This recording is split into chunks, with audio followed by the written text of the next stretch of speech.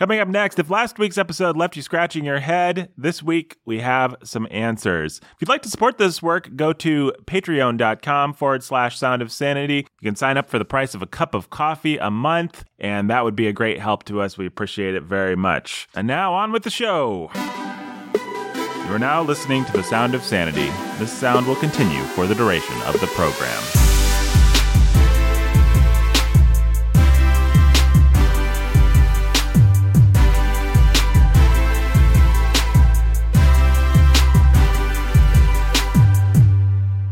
Hey everybody, welcome to Sound of Sanity. My name is Nathan Alberson. I'm your humble and obedient host. We're back. Let me introduce you to our fine crew of panelists. We've got Benjamin Sulzer, associate producer Benjamin J. Sulzer over there. How you doing, Ben? I'm doing fine, Nathan. I'm glad to hear it, sir. And of course, Pastor Jacob Menzel. How you doing, Jake? A little under the weather, but otherwise pretty good. Yeah, I'm also a little under the weather. Ben, well, me too. You're 3 for 3, baby. 3 for 3. Guys, we are doing a follow-up episode to last week's episode, which was entitled Into the Manosphere. Ben, would you like to summarize that episode? We wanted to give our listeners a rundown of the Manosphere since I had started reading, well, one voice in the Manosphere, who happened to be the best representative of the Christian Manosphere that any of us knows of. I just think it's an interesting place. It's interesting to see how men have begun to react to the feminism of our culture, what they say, and what a Christian guy who's kind of part of a broader reaction against feminism says. Anyway, we tried to give our listeners an overview of things. And then we honed in on the specific guy. We interviewed a man named Dowrock. He's actually not named Dowrock. That's a pseudonym. And we took apart his arguments since he's critical of our pastor. That is a thing that happened, Jake. True or false?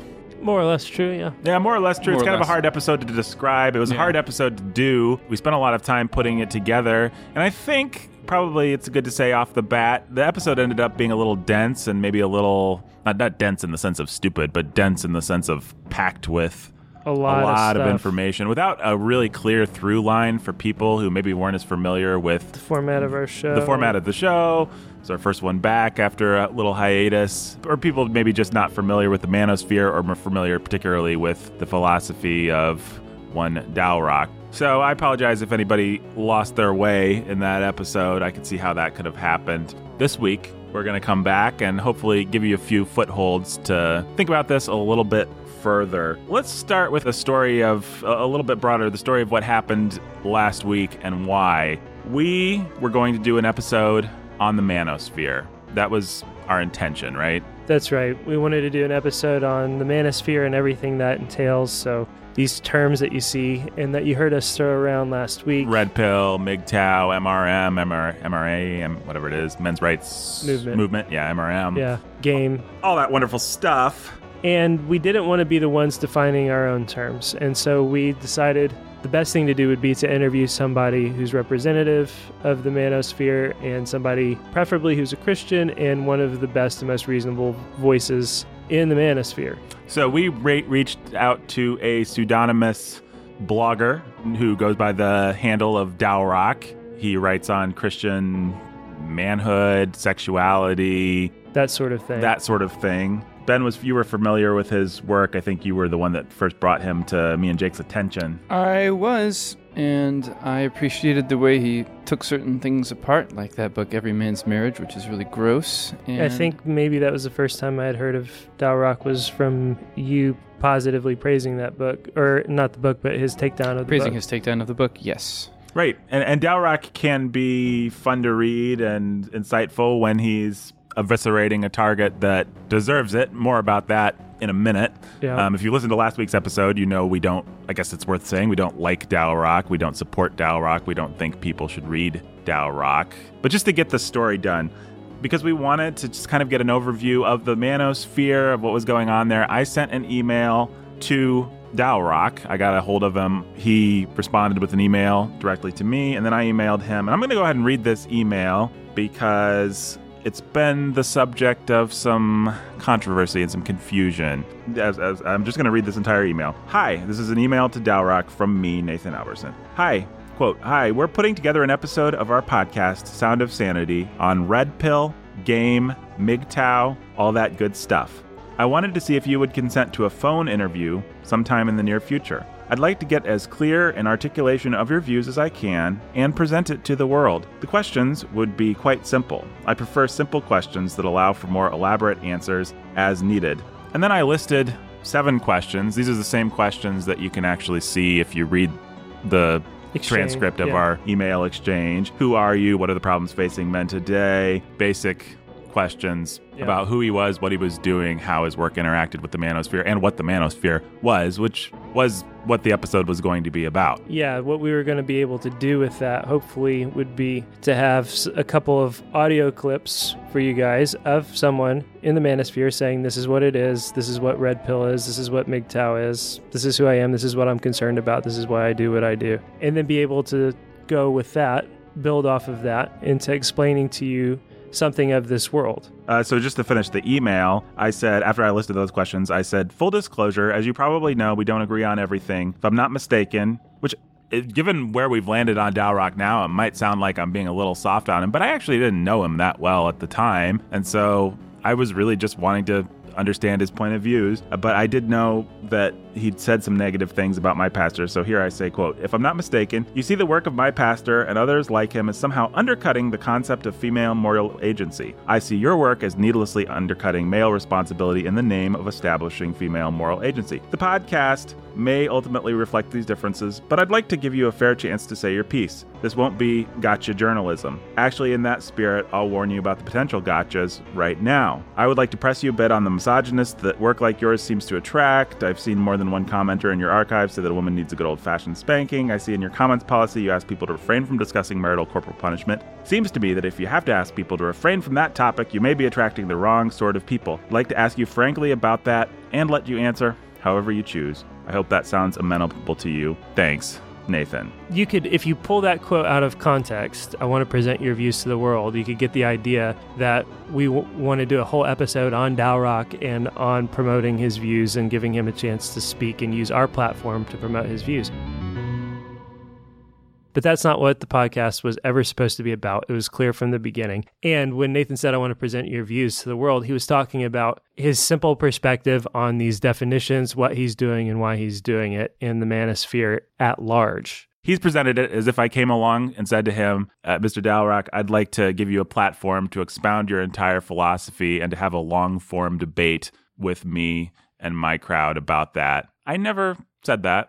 No, it was an interview, and it was simply a way for us to have a credible entry point into dealing with the Manosphere and what it represents. Right. But the point is, it was clearly an interview, and it was meant to be an interview from the top. And why Dalrock? Again, because he seemed to us to be the best, maybe not the best representative of the whole of the Manosphere, but maybe the most Christian, the one that Christian men would be most likely to be attracted to and even helped by. Yeah, the one that they'd have the best reason to read. I mean, the voice that would be most useful. Now, I do want to say, though, before we move forward, just so everything's out on the table in terms of what was and wasn't said, I did agree that he could post these things, post our exchange on his blog if he thought it would be helpful. In the back of my mind, I kind of thought, well, it's going to be pretty simple, like simpler maybe than... Yeah, I saw that email and I thought, well, okay, he's going to put up one post and it's going to be him defining Red Pill and MGTOW for right. his Maybe audience. as long as he's defining these terms, maybe he wants to use them as a primer. As long as he's giving a solid defense of his views on marital corporal punishment, for example, it might be nice for him to just make that into one post, which is fine.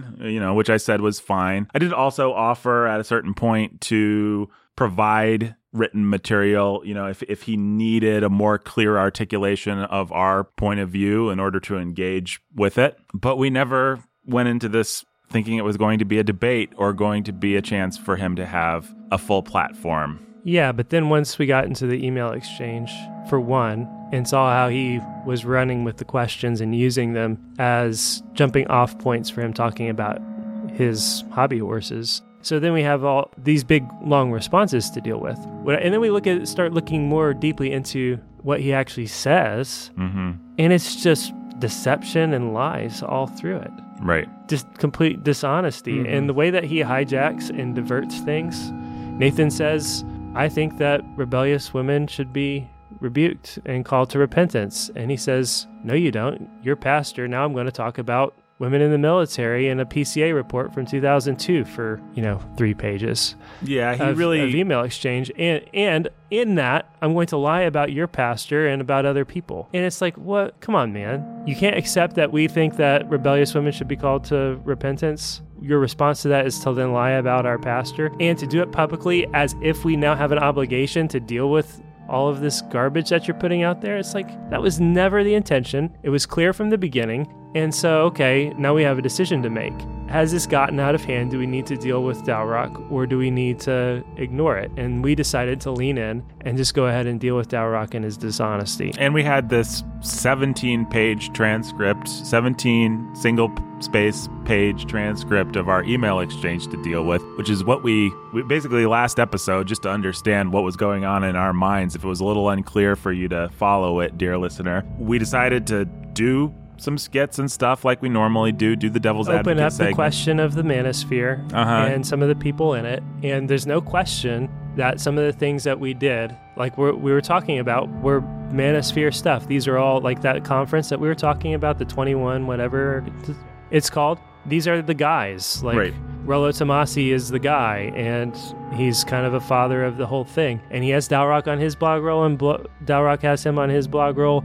And these are the guys. This is what they represent. And they have these conferences, and they promote BDSM and all kinds of stuff like that.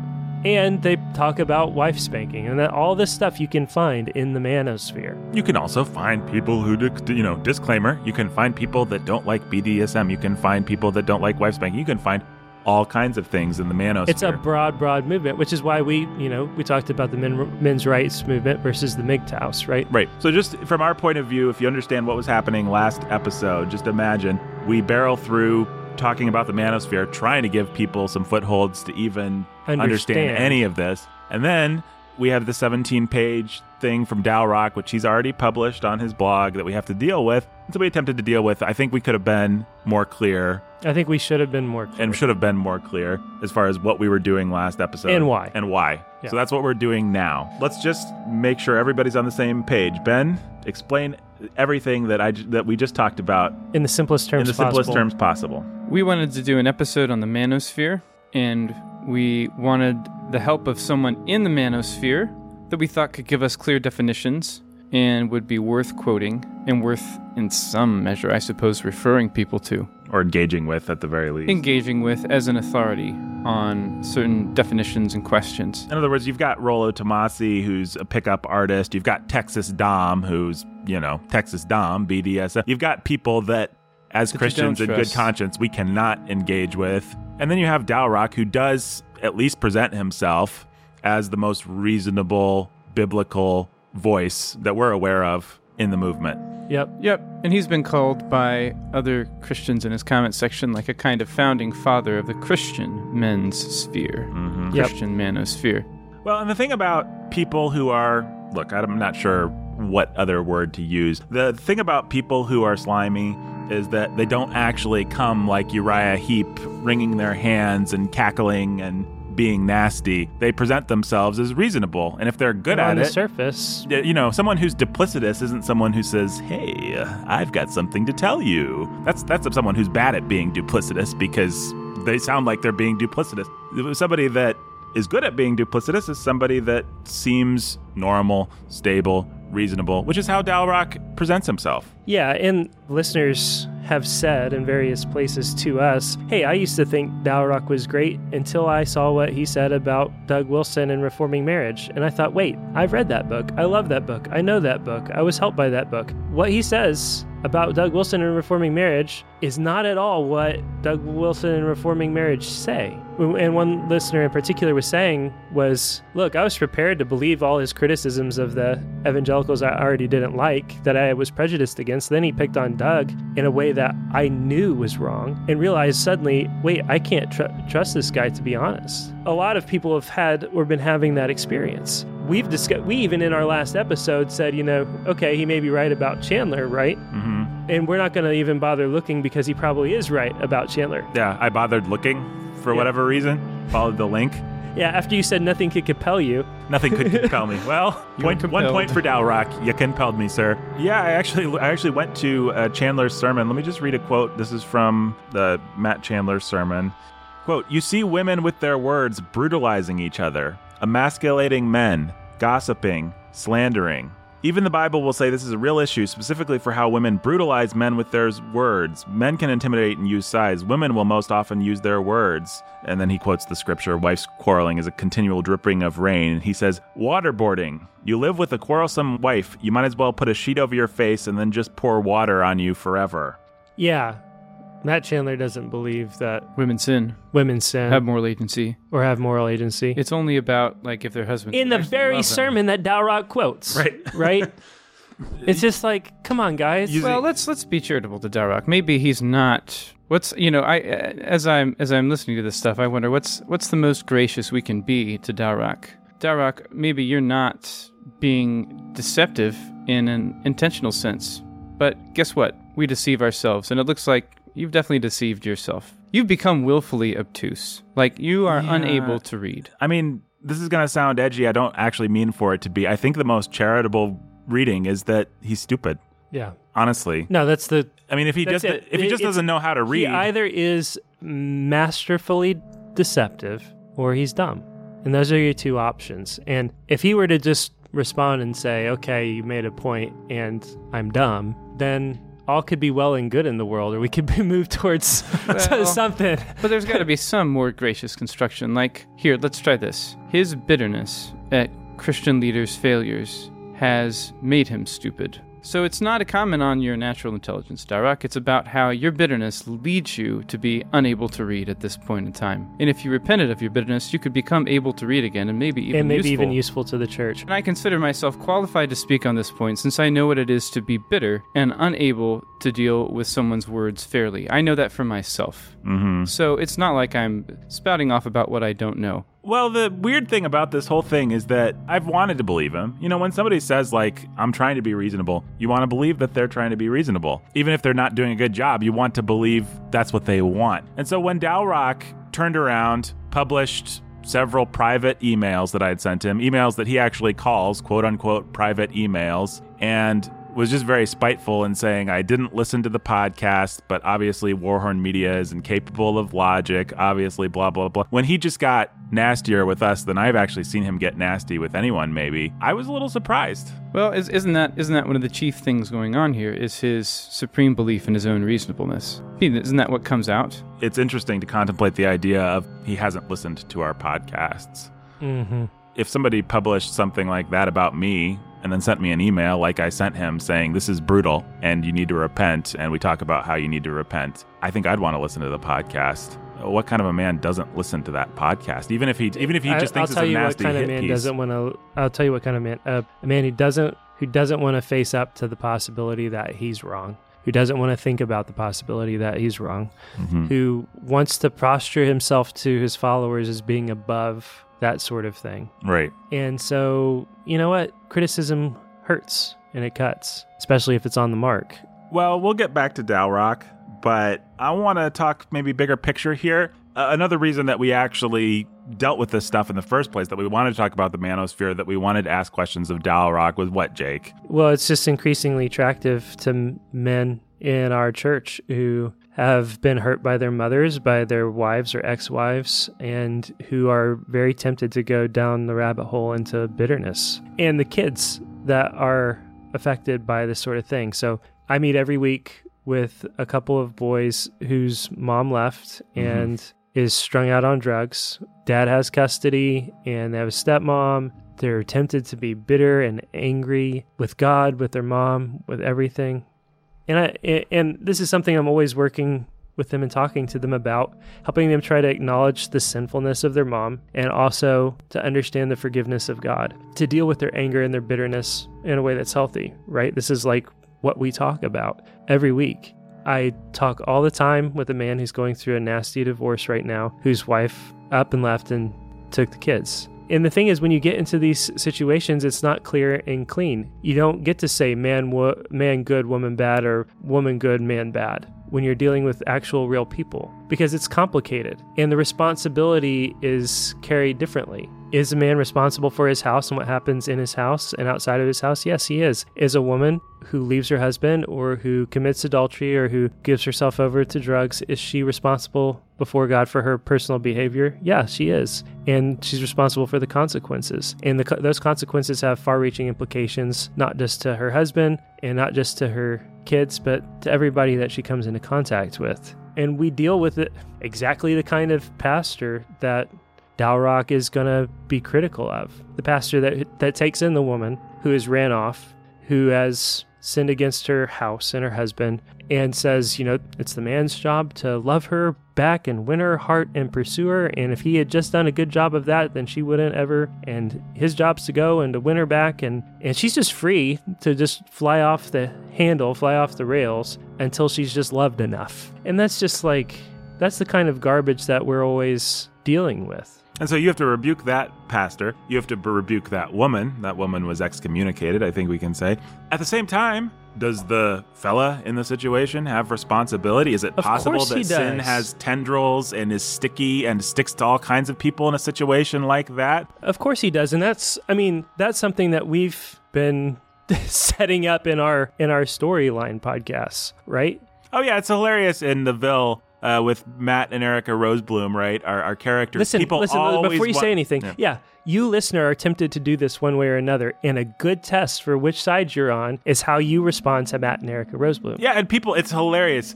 Nobody ever wants to say it's complicated, which if there's any moral to our podcast, I think the moral is probably something along the lines of it's complicated. Some of our listeners may not have heard any of our story podcasts yet, but that's what we're talking about is two of our main characters, Matt and Erica Rosebloom, and their really, really messed up marriage, which features in a number of the episodes. Right, and so people always want to say it's the husband's fault.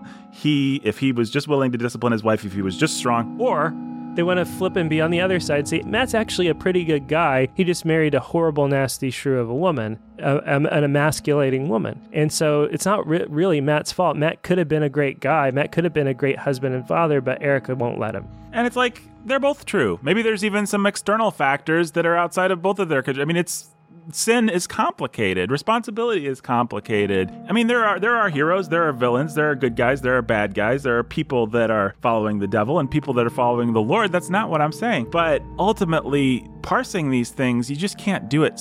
You can do it sometimes simply. You can never do it simplistically. I'll tell you how you can do it simplistically. If the only way that you're doing it is on the internet, in paper, behind a mask, then you can be as simplistic as you want to be. And in your simplisticness, I think that's right, in your simplisticness, you will attract exactly the crowd that is bitter and that wants to see it as a one-sided thing. Yeah, well, and who doesn't want to face up to their own responsibilities. About that crowd, people will hear us be pretty sarcastic. Some of our skits have been very sarcastic about Dalrock's followers in particular and the bitter, nasty, verbally abusive kind of people that they are.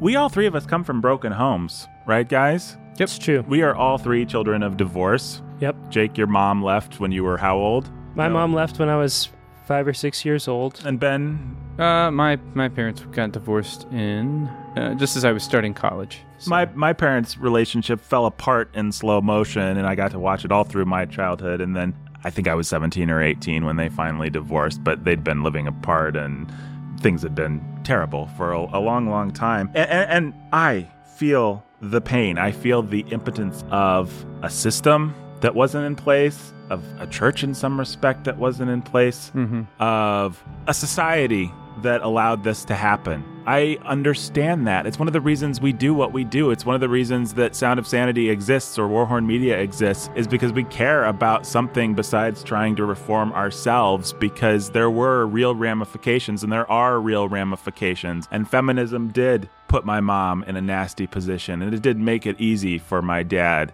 to do the wicked things that he did. And I understand that. I feel... It also encouraged my mom to believe a whole lot of lies. Yeah. The kinds of lies. And my mom, too. Yeah. Absolutely. So we feel And it's interesting. The Bible says that women are easily deceived. Did you know that? I That think they're I heard weak that once. and that they need to be protected by men from false teaching, and that's why women shouldn't be teachers. It's almost like we should come back to that and make more of a I point think of we that should later come back in to the that podcast. point later. Yeah, well, and we're also going to come back to the point about our own pasts, but I just wanted to get that out of the way here. We get it, right? Even the most angry, nasty, horrible caricature of a Dalrock commenter who's just being gross. I've said those things in my heart. I get it. I've said those things in my heart. I've probably said them out loud. And so the temptation to be bitter is real, and a real one that we've all felt. And not just that we have felt, but that we have worked with other people. And I'm the pastor in the room. I've got more experience with that sort of thing, but it's not like you guys don't either. Mm-hmm. You know, Nathan, you've got in your small group this very issue that you lead. Yeah. I mean, it's just people that you care for and are actively helping to fight their bitterness and to be there for their kids. Because the reality is, man, you can be bitter and then you're just going to recreate the problem for your kids, or you can man up.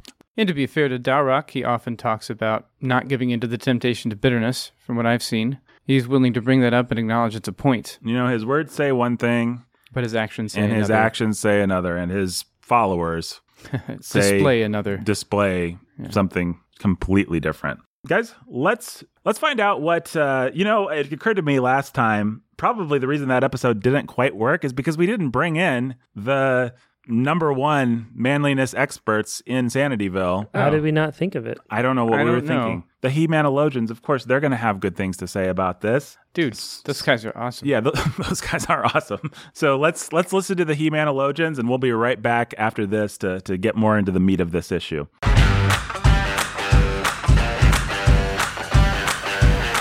It's how we dress that defines us. My testosterone is so high! My face is made of cheese. There's your wife, and she's got a Hitler mustache, and there's nothing you can do about it. That would explain why everything around you is white. Oh, it's your birthday. I guess you're turning stupid.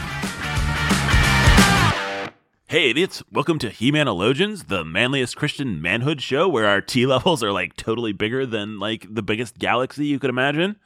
Yeah, and BJ has big T levels after he drinks tea with his teddy bear. Shut up, CJ. Mr. Buckles doesn't drink tea.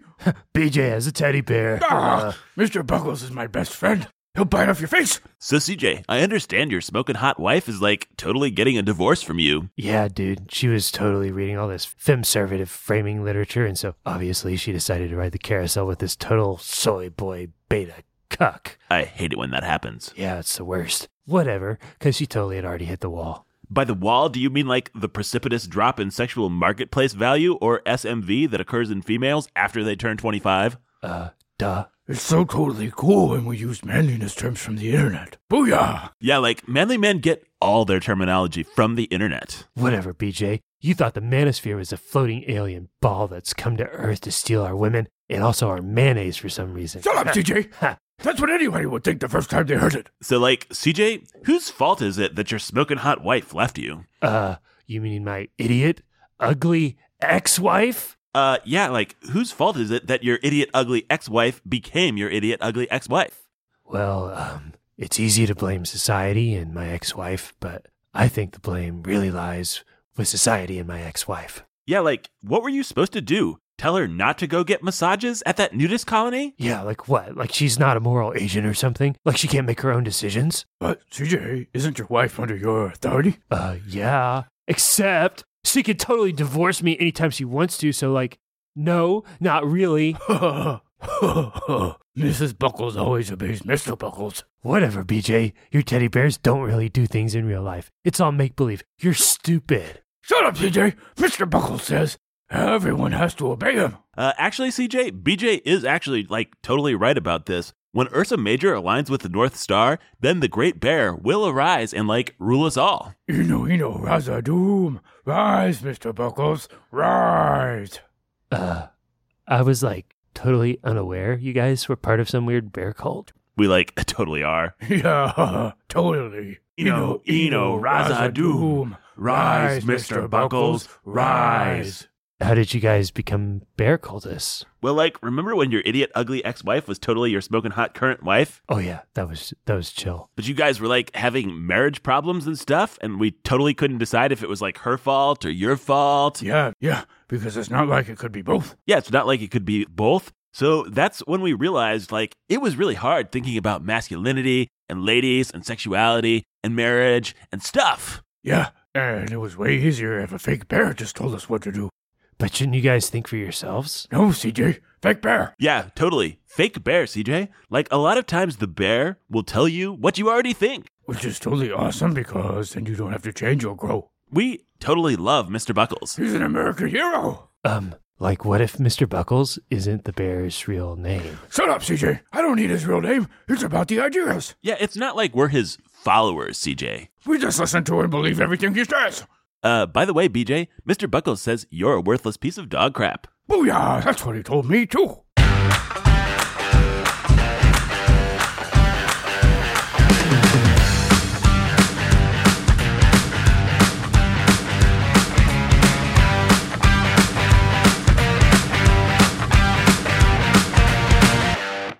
And we're back. Thank you, He-Manologians. All right, guys, let's reiterate what's wrong with Dalrock. I hope everyone's been able to follow what we've been talking about so far, the reasons we engaged with him, what happened, why. I want to come back, though. Last week, we tried to really sort of get into the weeds with some specific quotes, and things got really dense, and I'm just afraid it was a little bit hard for people to follow. So let's talk more generally about what's wrong with Dalrock, why people shouldn't read this guy. Once again, just in case anyone's not tracking, Dalrock is a popular Christian Manosphere blogger. We are warning people to stay away from him. That's become the purpose of two episodes that initially started as just a overview of the Manosphere. What's wrong with Dalrock? I think we figured out 3 fallacies, right? 3 Dalrock fallacies. So Dalrock fallacy number 1. Jake, what is Dalrock fallacy number 1? The first fallacy is that he reduces male authority and responsibility.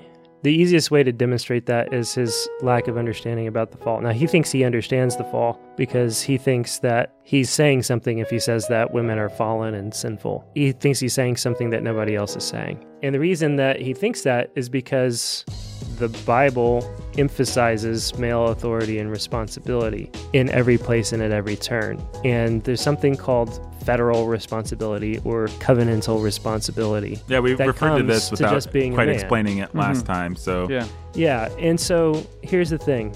God places Adam and Eve in the garden. God gives his commands to Adam. Eve listens to the voice of the serpent, is deceived. Adam listens to the voice of his wife and rebels, right? All of that God comes to and calls Adam to account for. And in Adam, we've all sinned. In Adam, we have all fallen. So God comes and he talks to and addresses Adam first. Why? Because Adam was responsible for everything that happened. Responsible. Did Eve sin? Yes. And yet Adam was responsible for Eve and responsible for himself. Scripture always addresses masculine authority and responsibility. Scripture says in 1 Timothy 2 that because Adam was made first and then Eve, and because the woman was deceived, the Apostle Paul does not permit a woman to teach. He tells this to a man, and it's in that man's job to tell women that they're not to teach and to forbid women to teach or have authority in the church. Why? Because women are easily deceived. And so you can't have people who are easily deceived teaching. Right. And so women are weak, they're easily deceived. And so the antidote to women being deceived and teaching bad things and believing bad things is for men to stand up and say no and to lead and to exercise authority, preaching and teaching. It's for fathers to have responsibility over what happens with their wives and their daughters. Right. And the irony here is that that's like what Dalrock's whole life mission is. It's related to this anyway. It's to tell all the Christian men on the internet that, hey, no one will tell women no. And we're like, hey, one of our church's purposes is to teach men to tell women no. And he's like, stop it. You're reducing women's moral agency. It's like, dude, like, are you blind? And then we answer our own question. We're like, yes, you're blind. Yes, you are blind. Well, that is the thing. That is how Scripture approaches it. And all throughout Scripture, if you look at Numbers 30, where it gives a father the ability to invalidate the vows that his wife or daughter took without his approval. Why? Because he's responsible for them. He can say no. He has authority to say no. In 1 Corinthians, we were talking last week, there are churches out there to go to. Well, there are no good churches out there. Well, the church at Corinth was a church, right? Even though the Apostle Paul says a man has his father's wife. It struck me after the fact. Hey, that's interesting. A man has his father's wife. It doesn't say a woman has her husband's son, even though the son is the son. And presumably younger than right? Presumably, at least than the father. No, a man has his father's wife. Well, Scripture always approaches sin first, just like God came first to Adam in the garden, through the man. And it is a man's responsibility to step up and to correct and deal with it, which is why the answer to all of this is not railing on the internet, but teaching fathers to love and discipline their wives and their daughters. Right, which is not to say that Scripture... And to therefore protect them from the lies of feminism. Which is not to say that Scripture doesn't ever directly address women. Of course it does. It does all the time. Directs women. It addresses women. It addresses women's sin and rebellion. It calls women to repent, and it lays out how women are to behave through the voice of a man. And so what's the model? The model is men teaching men and women how to behave, and men teaching other men how to be good husbands and fathers and to lead and discipline and love and guide and protect their wives and their daughters. And that's how this problem gets solved, right?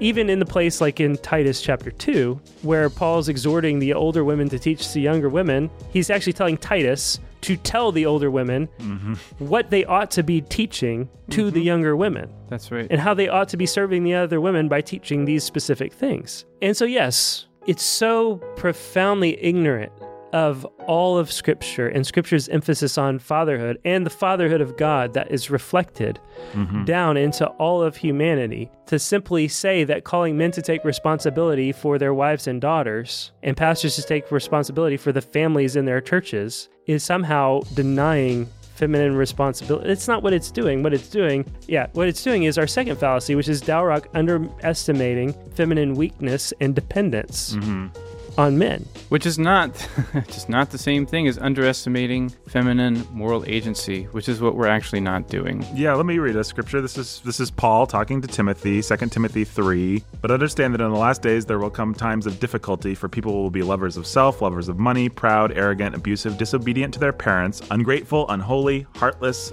unappeasable, slanderous, without self-control, brutal, not loving good, treacherous, reckless, swollen with conceit, lovers of pleasure rather than lovers of God, having the appearance of godliness but denying its power. Avoid such people, for among them are those who creep into households and capture weak women, burdened with sins, and led astray by various passions. Now, why did the Apostle Paul, in talking to Timothy, single out women as the ones that would be led astray by these wicked men? Because women are weak. Just like the Apostle Peter says, live with your wives in an understanding way as with a weaker vessel. Which isn't to say that women are weak in all ways, but that they are weak in very specific ways. Including a liability to deception. Which is just clear Bible. And so to say that if we understand feminine weakness and dependence, that we're undercutting their moral agency is just, well... Again, it's to have a very narrow... Rigid, small-minded view of authority, responsibility, strength, weakness, masculinity, and femininity. Yeah, right? It's just so small-minded. And it's the only kind of small-minded that I really, truly believe can only happen in a world of ideas where you're not actually living with and working with real people. Yeah, you watch like your parents go through a divorce. Now Dalrock's going to come back and say, oh, well, I've had real experience. I have a wife. I have a blah, blah, blah. But, I mean, come on. You watch anyone go through a divorce, for example, you're going to see there's sins on both sides. You're going to see it's not that easy always to parse, and there is no simplistic... I keep thinking of the Garden of Eden, and I keep thinking of Satan saying to Eve, has God really said you may not eat of any tree of the garden? And I just think the devil, the real devil, always exaggerates and distorts and makes more rigid and dichotomous than it actually is the position of God. The nature of deception can be seen by examining the deception of the devil. Am I comparing Dalrock to the devil? No, but I am saying deception, duplicity of his sort does take a certain form, and it is very often exaggerating and making much more rigid and confining the roles and the things that God has put in place, right? And so Dalrock says, has Warhorn Media, has Tim Bailey really said that women have no moral agency? And it's like, no, we just said that men were responsible and that fatherhood's a real thing and that it has ramifications and that maybe in order to reform a culture, you start by talking to the fathers and to the men. Doesn't mean you don't talk to the women. It means your emphasis, though, is on the men because the men will lead. It's Reaganomics. It's trickle-down theology, right? Which brings us to fallacy number 3, actually, which is that Dalrock doesn't understand God's fatherhood. And this we infer from what we have said so far. Well, yeah, and it is just essentially what follows. God's printed his fatherhood onto mankind. Right. And it's everywhere. To pretend, again, like this is just about women is not just to deny the root of the problem, it's to deny the way God made the world and the way God governs the world. The world that we live in is patriarchal by nature because it is founded and rooted and grounded in the fatherhood of God. And it's a good and benevolent patriarchy. But that's not something, it's just, again, it's like talking to a brick wall. Like the man really does need to study the Bible and study the authority that men have and responsibility that men have in Scripture.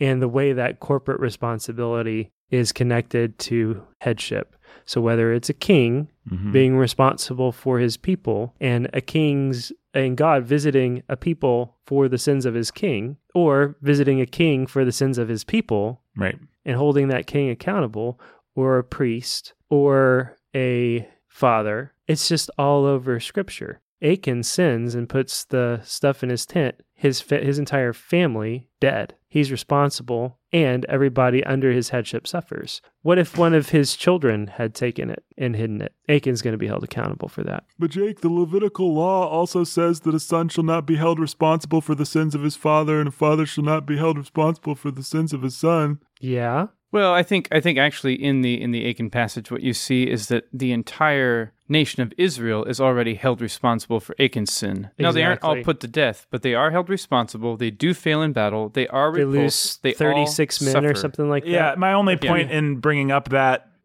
argument or that caveat was just to say it's not simple, again, and we ain't gonna, in this podcast, solve every question you might have about corporate responsibility and federal headship. That's not our design. But that doesn't mean that there aren't good answers to those questions and ways to think them through. Yeah, and part of what you have to understand is that people who want to isolate original sin, the salvific work of Christ, to just Adam and Jesus, and pretend it's not of a fabric, the idea of corporate responsibility and of federal headship is not of a fabric with the way everything else in the world works. They've not begun to understand the Scriptures on sexuality or on headship or on covenant. Y'all got a lot of Bible to read. Yeah, better hope that there's corporate responsibility, because that is the hope. That is why you're stuck with original sin in the first place, and that is the hope that comes through Christ. If you want to deny it in every particular and then just magically believe in it when it comes to Jesus, because yay, Jesus. And see, this is so ridiculous to have to say. The church is the bride of Christ. And so Christ, as its head, imputes his righteousness to the church. When God looks at the head, at the church, he sees the head, which is Jesus. It's just like... maybe it's not ridiculous to say because, okay, sure. You had to learn it sometime, You had to learn it sometime. Maybe some of our listeners are learning it for the first time. I want to have sympathy for them, and I want to... We are clothed in the righteousness of Christ. Right. Jesus came to save his bride, his people. If it's something that you've never thought about, that's fine, but start thinking about it now. Hey guys, those are Dalrock's fallacies. Why don't we go to another break and we'll come back and clean this all up. I understand that old Chip and Lance are up to some kind of an adventure right now. They usually are. They usually are. Why don't we find out what's going on with them, okay? Sounds good. All right. Say, Chip, I'm happy to help you with your stakeout and all, but you sure we couldn't pick a better place to lie in wait? Well, Lance, this here shrubbery is big enough for the both of us, and it's right across from Mr. Ruffles' home. As you well know, Lance, as dog catcher of this here town, I've been on the trail of that nefarious hound for many a month. Well, yeah, Chip, but all these dang thorns are stabbing me. Exactly, Lance. Mr. Ruffles would never think to look for us here. Only an idiot would hide in here. Yes, sir, Ruffles, I've traced the firebombing at the cat food depot back to you. Not to mention that Salvia leucantha that got dug up. Salvia do what, Chip? It's the name of a flower, Lance. Now, I ask you, who would dig up a flower like that, if not a criminal mastermind? Yeah, right. Some stakeout, I guess. Speaking of stakeouts, Lance, isn't that what you and Laura did last night? Huh?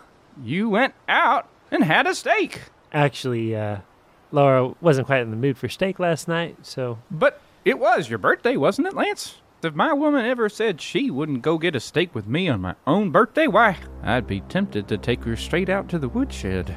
Because there's some comfortable chairs out there where we could talk. Now, Chip, Laura's too sweet to say anything. She just made this sort of pouty face, and I thought, well, you know... I hope you told her to stop pouting, Lance. No, Chip, I'm not going to treat Laura like she needs someone to tell her what to do and think. Well, she can be responsible for her own actions and such, and you can still be a leader, Lance. Well, of course I can, Chip. Look, it's Mr. Ruffles. Is he going to come out of the yard? Get ready, Lance. I'll fire with the taser, and you throw the net over him. Yeah, but what about Mr. Ruffles' owner, Chip? You know my motto, Lance.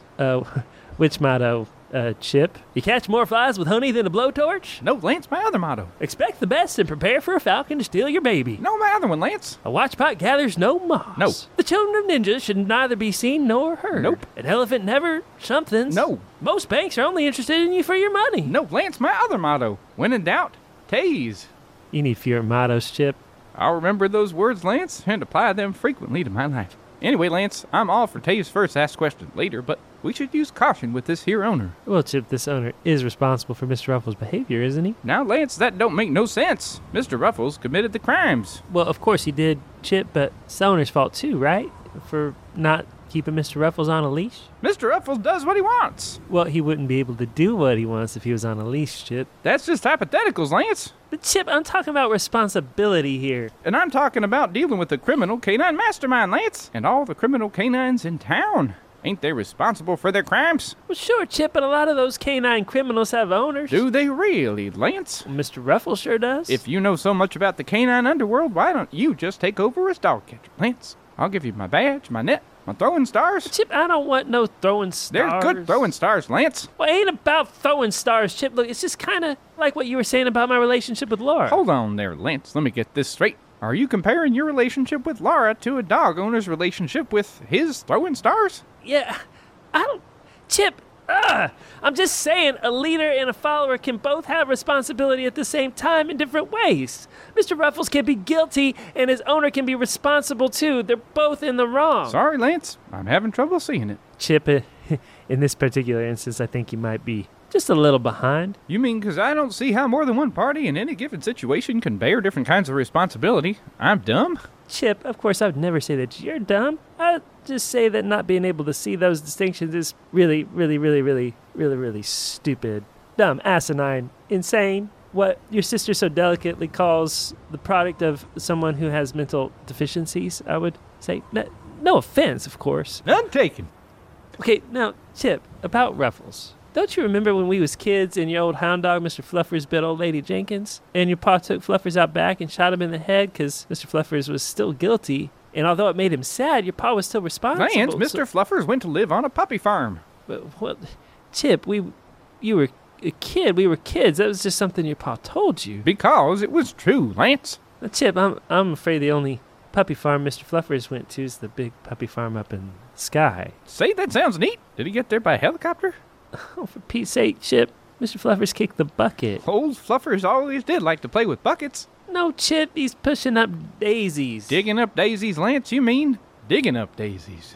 No, Chip, he bought the farm. How'd he save up enough money to do that? Chip, Mr. Fluffers is dead. Oh, well, sure, Lance. Dead tired of farm ownership, I'd wager. Dang it all, Chip. I mean, your pa took his gun and fired a bullet from said gun, and that bullet traveled through the air at deadly speed and went into Mr. Fluffers' head, thus killing him. Sorry, Lance. I fell asleep for the last 7 seconds while you were talking. no doubt due to a form of narcolepsy that occurred this once and will never occur again. Now, what were you saying? Nothing, Chip. We were just talking about how responsibility can be meted out between more than one individual. And speaking of which, I've decided to have a little talk with Laura. Good for you, Lance. You want to borrow my taser? Taser? No, Chip. Last week you were just saying you were against corporal punishment in marriage. Well, of course, Lance, but you said you were going to take her to the electric chair, so I just thought baby steps. All right, Chip. Well, anyway, I also mentioned about how your old dog, Mr. Fluffers, went to live on a farm. Yes, sir, I do remember that was a thing that happened. Right. Well, can we just hurry up and bust Mr. Ruffles here? The thorns in this stupid shrubbery are killing me. Killing you? No, Lance, you can't die. You're too young to die. No!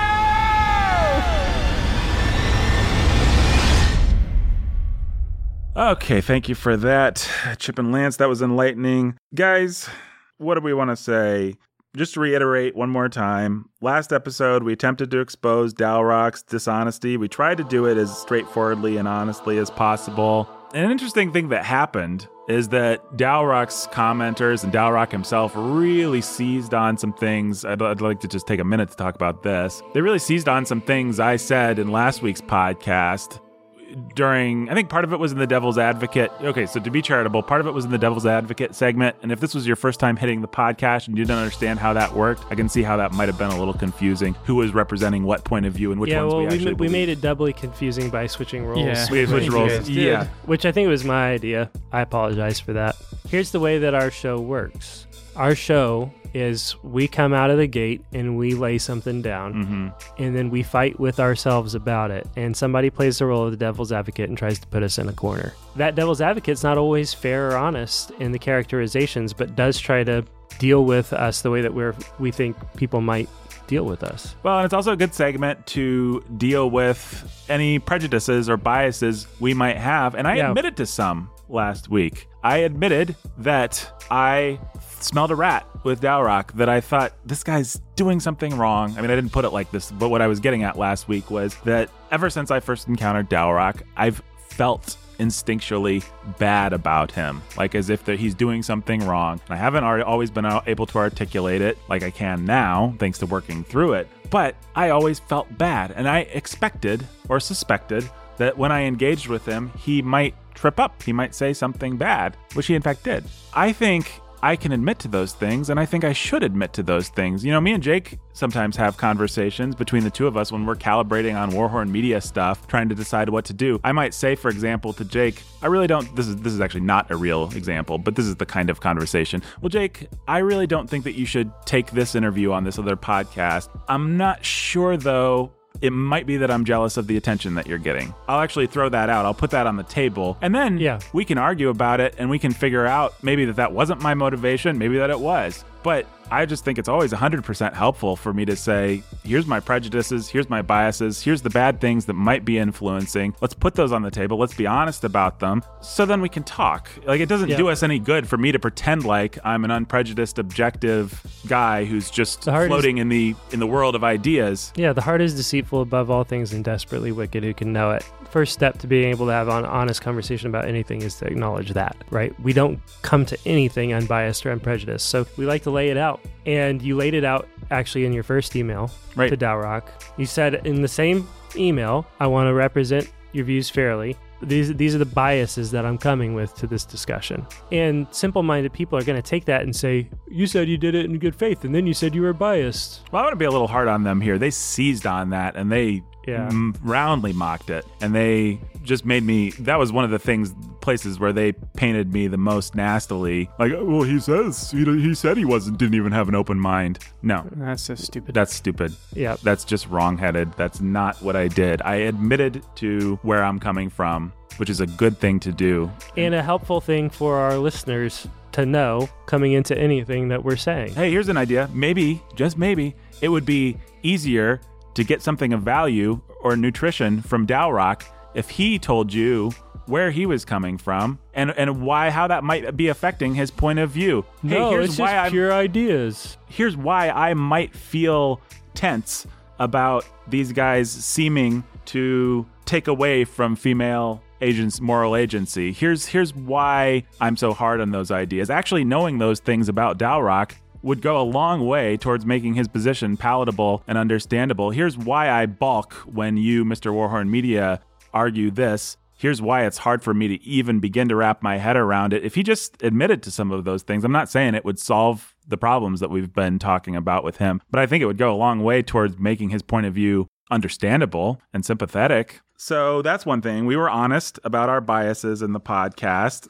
And that's what the whole Devil's Advocate segment is about, not just being honest about our biases, but honest about our argumentation, right? We're trying to put ourselves in the corner and fight our way back out of it and prove to ourselves and to the listener that we have a point to make. But our goal with that is always, as we say over and over and over again, not always even to convince everybody that we're right, but to help people think biblically for themselves. Right. It would be completely disingenuous for us, for example, not to say he went after our senior pastor, a man who we love, a man who is like a father to us. Dalrock attacked him. And so what do we do when we are preparing to defend our senior pastor? We say, this time it's personal, right? We're tipping our hand. We're letting you know, hey, this is a place where we're coming at this, and it is in fact personal for us, but we also think that we're right. Yeah, we actually have loyalty, so you should spit on us. Right.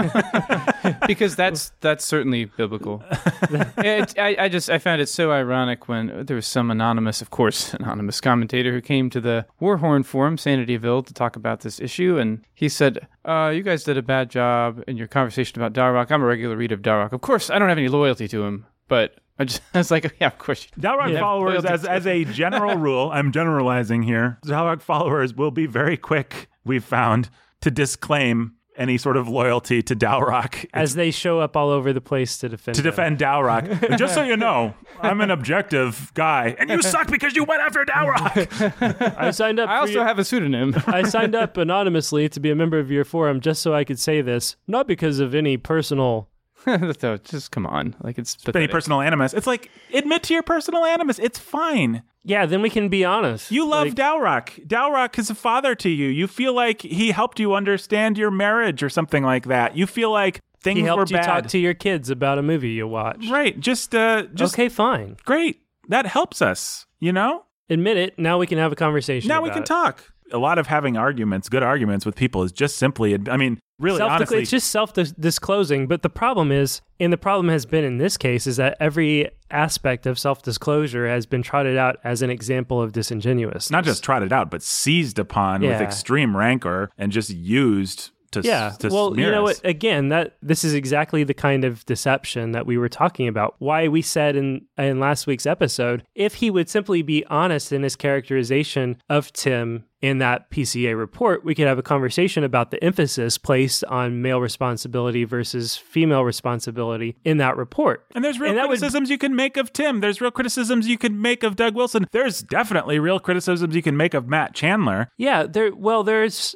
truth to the fact, and we acknowledged all these points in the last episode, but there is all kinds of truth to the fact that evangelical complementarian pivot is to just blame men for everything. Oh, sure. And to let women off the hook, right? Yeah, there's truth to that. Yeah, even as you move from the feminist position that has been inculcated in you from your youth, there are steps along the way, and it is easy to jump once you discover the biblical doctrine that is real of male responsibility, to just lay right there because it's easy. And it is a coward's move. Right. He's right about that. But the fact is, you can't talk with him about that because he's not going to allow you to admit, unless you just lay down and say, you're right about everything. I'm wrong about everything. I always have been. Please teach me. He's not going to allow you to say anything about female moral agency in the context of masculine responsibility. Yeah. He's not going to let you do that. Which is just so immature. If you insist on male responsibility as a principle, no matter how abused or misused, then he is not going to let you say female responsibility.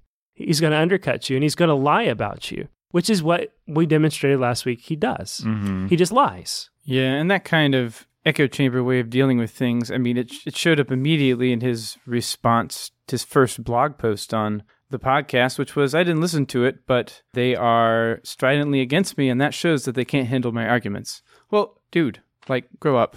No, it doesn't. Again, this is So, something that I can Dalrock... take your logic. You're stridently opposed to us. That shows that you can't handle our arguments. You see how easy that was, Dalrock? Like, come on, dude. Yeah. If you want to paint somebody that way, all you got to do is paint them that way. And if you've got an army of people just ready to swallow everything you say. Disclaimer, are there 2 or 3 people in Dalrock's comment board that do call the others to be more reasonable? Yes. Sure. Do I feel completely fine making broad generalizations about the rest of the 9,000 people in his comments board? Yes. Yep. I actually had to learn this lesson, and it was really hard for me. Jake remembers this. When I was first working around the church and working with people, I really thought that in order to be a man, I needed to box people into a complete corner with every argument and just destroy their argument and demolish it and show how they were stupid and show how, the worst possible characterization of them and their argument was true. I just thought that's what it was to be a man. Guess what? That was just immaturity. It was just something I needed to, it was just something very simple that I needed to grow out of it, and praise the Lord, I think I did. And the way that I did was just simply by being around people and interacting with them and being tempered by them, not being pseudonymous on the internet, but having friends and people that I had to have real arguments. And I realized, hey, maybe if I accept a charitable view of this guy's argument, we might get somewhere. Maybe if I don't mischaracterize him, he'll like me better. Maybe if I give him an inch, I can take the mile. Maybe actually a good strategy for winning an argument is give and take. It's give and take. But to engage in give and take, you have to be capable of living with tension. You have to be capable of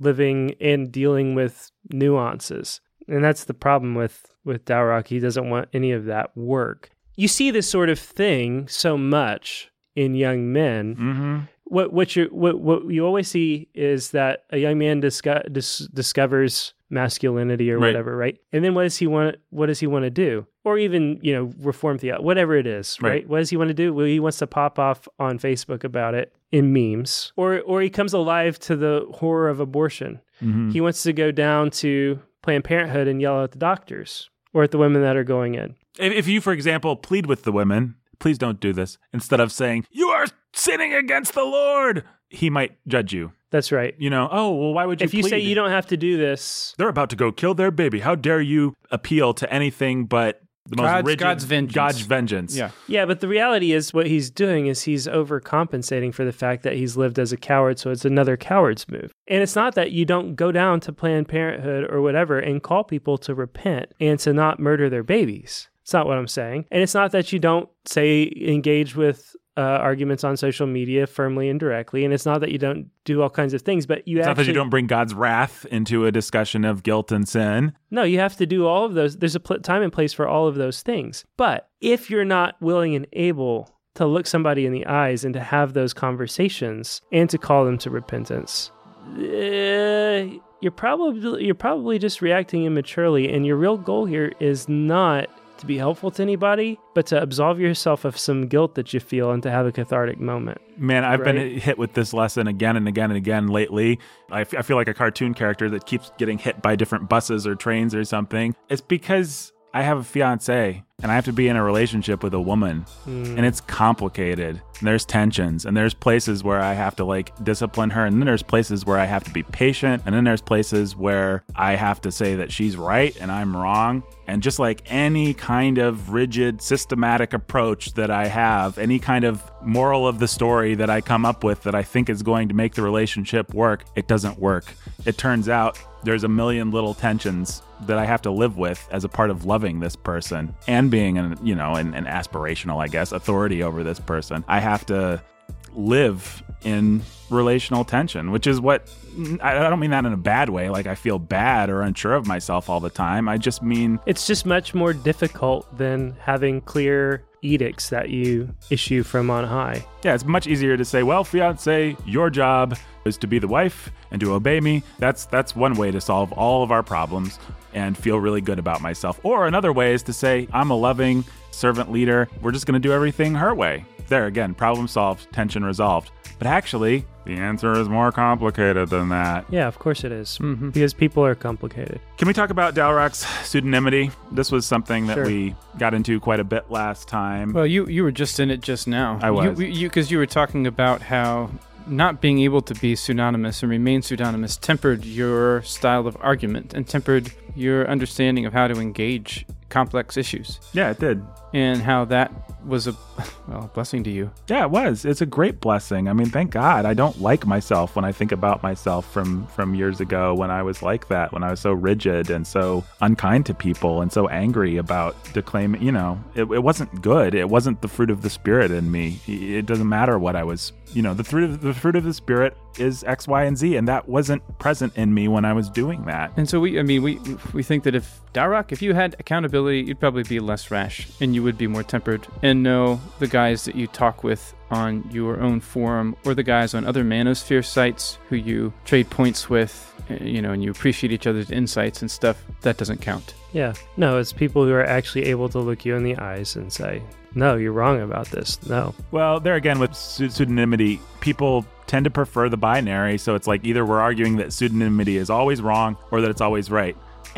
Not so much, actually. There is good pseudonymity, I think, in history that you can point to, blah, blah, blah. We can have that argument. But the point is... As we did try to have. But our point isn't so much, I don't think, that Dalrock is, sinning. He's absolutely 100% wrong because he's pseudonymous, as that it's extremely unwise. Our judgment is that it is extremely unwise, and it's because he doesn't have the tempering of accountability and authority in his life. And even the fact that he's admitted that the only person capable of disciplining him, because they know about it, is his wife. Someone under his authority. Someone the Bible has said is not to teach or exercise authority over a man. Right. That's the only person capable of teaching or exercising authority. It's his wife and his children. Right? And of course our wives and children discipline us all the time. I mean, come on. No, okay, no, you said your wife disciplines you. You don't have this is what people do, right? It's just this endless loop. Guess what? Your wife stupidity. can, through being somebody that lives with you and being the awesome woman that she is, she's going to discipline you all the time. Is that her primary role in your life? Is that her? No, it's not, for one. And for two, the Bible tells her how to do it. The Bible gives her a prescription in how to discipline her husband. And if you want to read 1 Peter 3, go ahead, and there's a good place to start. We don't have time for that sort of thing. To endlessly go over everything we say with nuances and caveats is just absurd. But the fact is... Come on, man. You want to be an authority, and that's what it is to have a public teaching ministry. And I don't care what you say about just being a blogger trafficking in ideas among peers. What Dalrock does is set himself up as an authority, a teaching authority, and how people look at him is as a teaching authority, and that's why they call him a father. Mm-hmm. They literally call him. And there it is again, fatherhood. Father. Right? To set yourself up in that way while not having that teaching be under anybody else's authority. Without other authorities being able to look in and speak into what you say and how you say it and why you say it, you're just a loose cannon out there.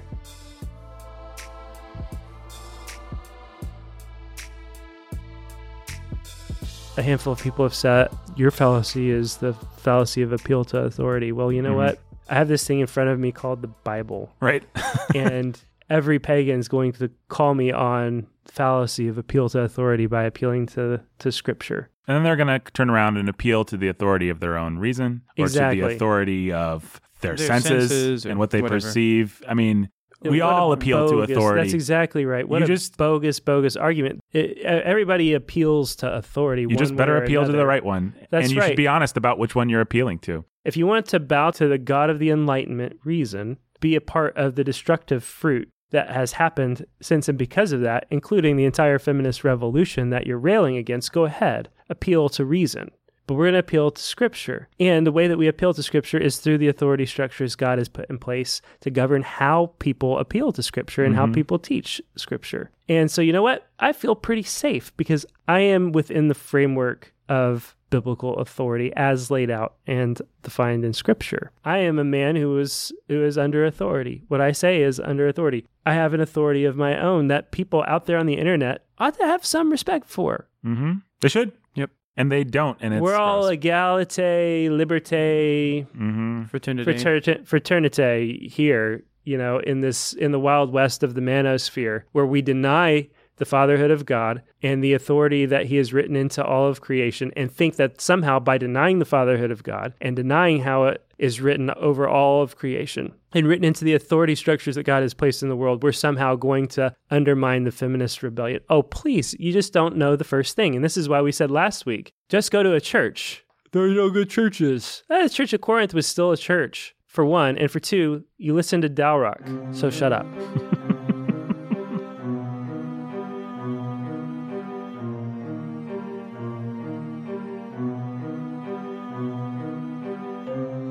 Before we wrap things up, I just want to talk to the women.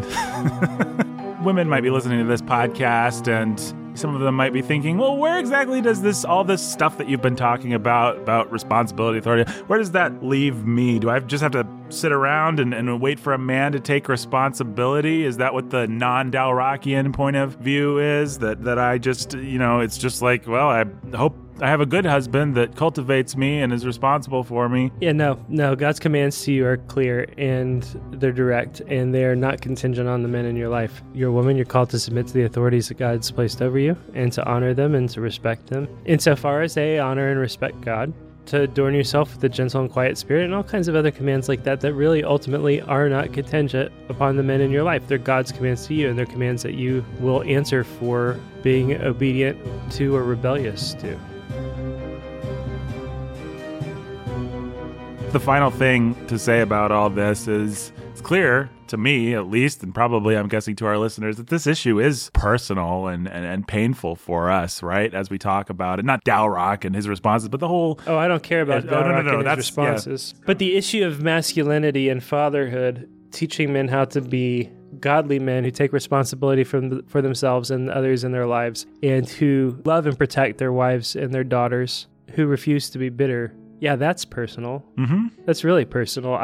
The day after the episode dropped, I finished dropping my kids off from school, and I had just been reading some of the comments and commenters out there and just being overwhelmed by just the bitterness that is so evident in them. Mm-hmm. I have to admit, I got pretty emotional. And it wasn't because I care about Dalrock or what they're saying about me. It was because I was thinking about my dad and how he had every reason and opportunity to become a bitter, nasty man when my mom left. To become a Dalrock commenter. To become that. Farther and farther away I get from it, the more I'm amazed by the fact that he refused to do that, because he decided he was going to be a man and take responsibility for us and protect us. And so he fought and he won custody and he worked his tail off to provide for us, and he found a good woman to marry, and he refused to allow bitterness to define his life. And that's what I want for any man who's gone through that sort of thing. I have a dad who I trusted and looked to hold my parents' marriage together. That dad's name is not my earthly father, actually. It's Pastor Tim Bailey. He was my parents' counselor through many, many, many, I want to say 20 years. He counseled them. The hilarious irony of all this, Dalrock accusing Bailey, as he calls him, of not holding women to account. Where Pastor Bailey happened to make a mistake in that counseling, I don't think he'd mind me saying this. There was a day where Pastor Bailey came up to me in the parking lot. This was after my parents were divorced. I think I was about 20, and I was sitting in the church parking lot. Tim comes running out, and he says, "Nathan, I hear that you're angry with me." And he said, "You're angry because I failed your parents." And I said, "Yeah." And he said, "I'm sorry. I made a mistake. I misread the situation. I didn't get it. I'm sorry." Now, how did Tim misread the situation? He blamed my mom, actually. He put a lot of the blame on her. So anyway, all of that to say, not that Tim failed, but that Tim tried. He was there for me. And at a certain point, I had a choice to be bitter about the ways that he'd failed and the ways that the system had failed me and the ways that my earthly father and my earthly mother had failed me. It all sort of snowballed into me being angry at Tim. And I had to decide to let that go. I had to decide, I love this man. This man bled for me. This man pleaded with my parents. This man exhorted, rebuked with tears, with literal tears. He was there for me. He was a father to me. He is a father to me. And I may not be bitter.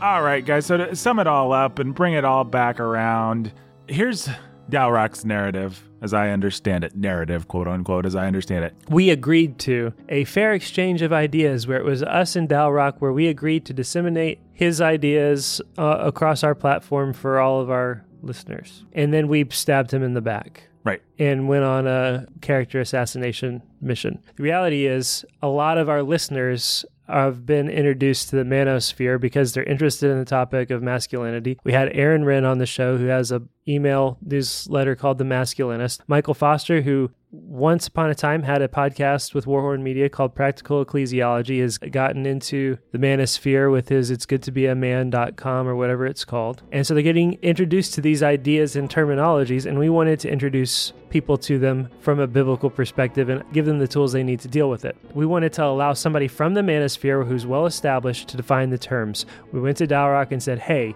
let's have an interview. Tell us about yourself. Tell us about yourself, what you do, why you do it, how long you've been doing it. Define red pill, define a couple other things. Address these basic concerns people might have about your work. And then we were going to lean on his answers for that in a podcast that was much, much bigger in intent and scope than Dalrock.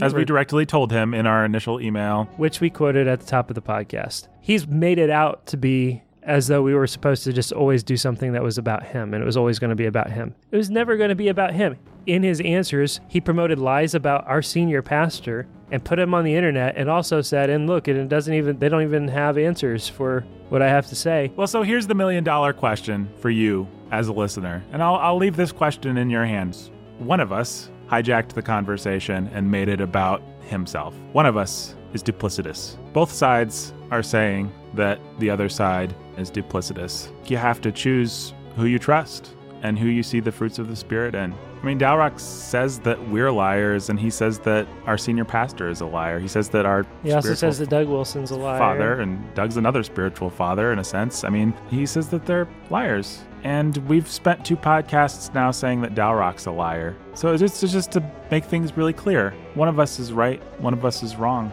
One of us is fundamentally untrustworthy. One of us is fundamentally untrustworthy. You need to look at the fruit and you need to decide for yourself. Yeah, the goal of this show is that you be a more discerning Christian when you walk away from an episode. So here we are at the end of the episode. Be discerning.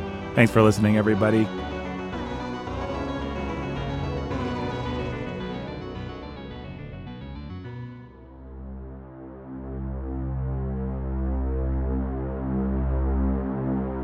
Well, Mr. Ruffles.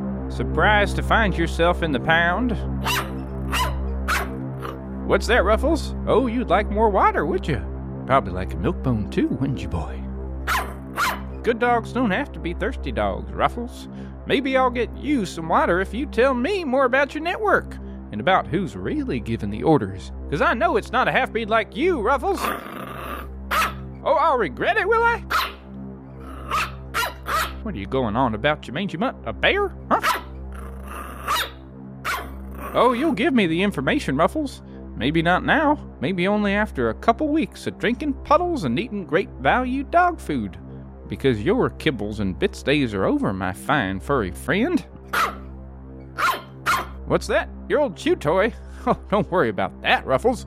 We'll give it back to you when your 3 life sentences are up.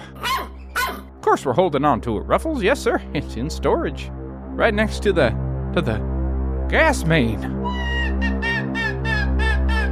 Oh no! The gas main! It's a setup! No!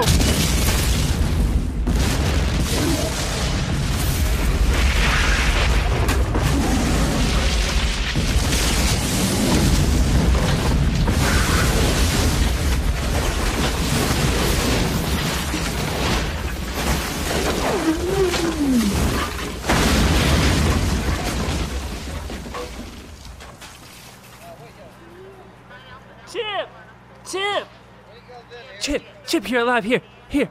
Hold still while I pull this off you. Lance. Tell me they found Mr. Ruffles' body. Sorry, Chip. I can't tell you that. Just take it easy now, Chip. It's gonna be okay. You're gonna make it. Medic! I need a medic over here! The body, Lance. Find the body. And make sure it's a dead body.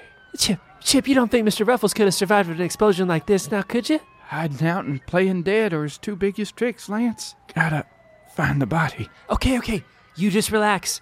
We'll find the body, Chip. We'll find the body. Don't you worry about There's it. something bigger, Lance. Bigger than Ruffles. Bigger than the Badger Lord. Bigger than the Badger Lord, Chip? How could that be?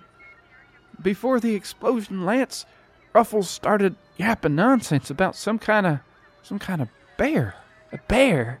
What kind of bear? Chip, did he say what kind? Polar bear? Black bear? Grizzly bear? Brown bear? Did he give a name? Did he? Yeah. What? I got a name, Lance. And the name is Mr. Buckles.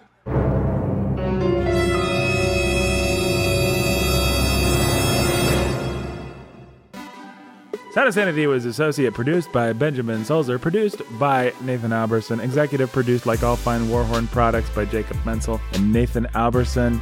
Again, you can go to patreon.com/Sound of Sanity to support this work. And until next time, Stay sane.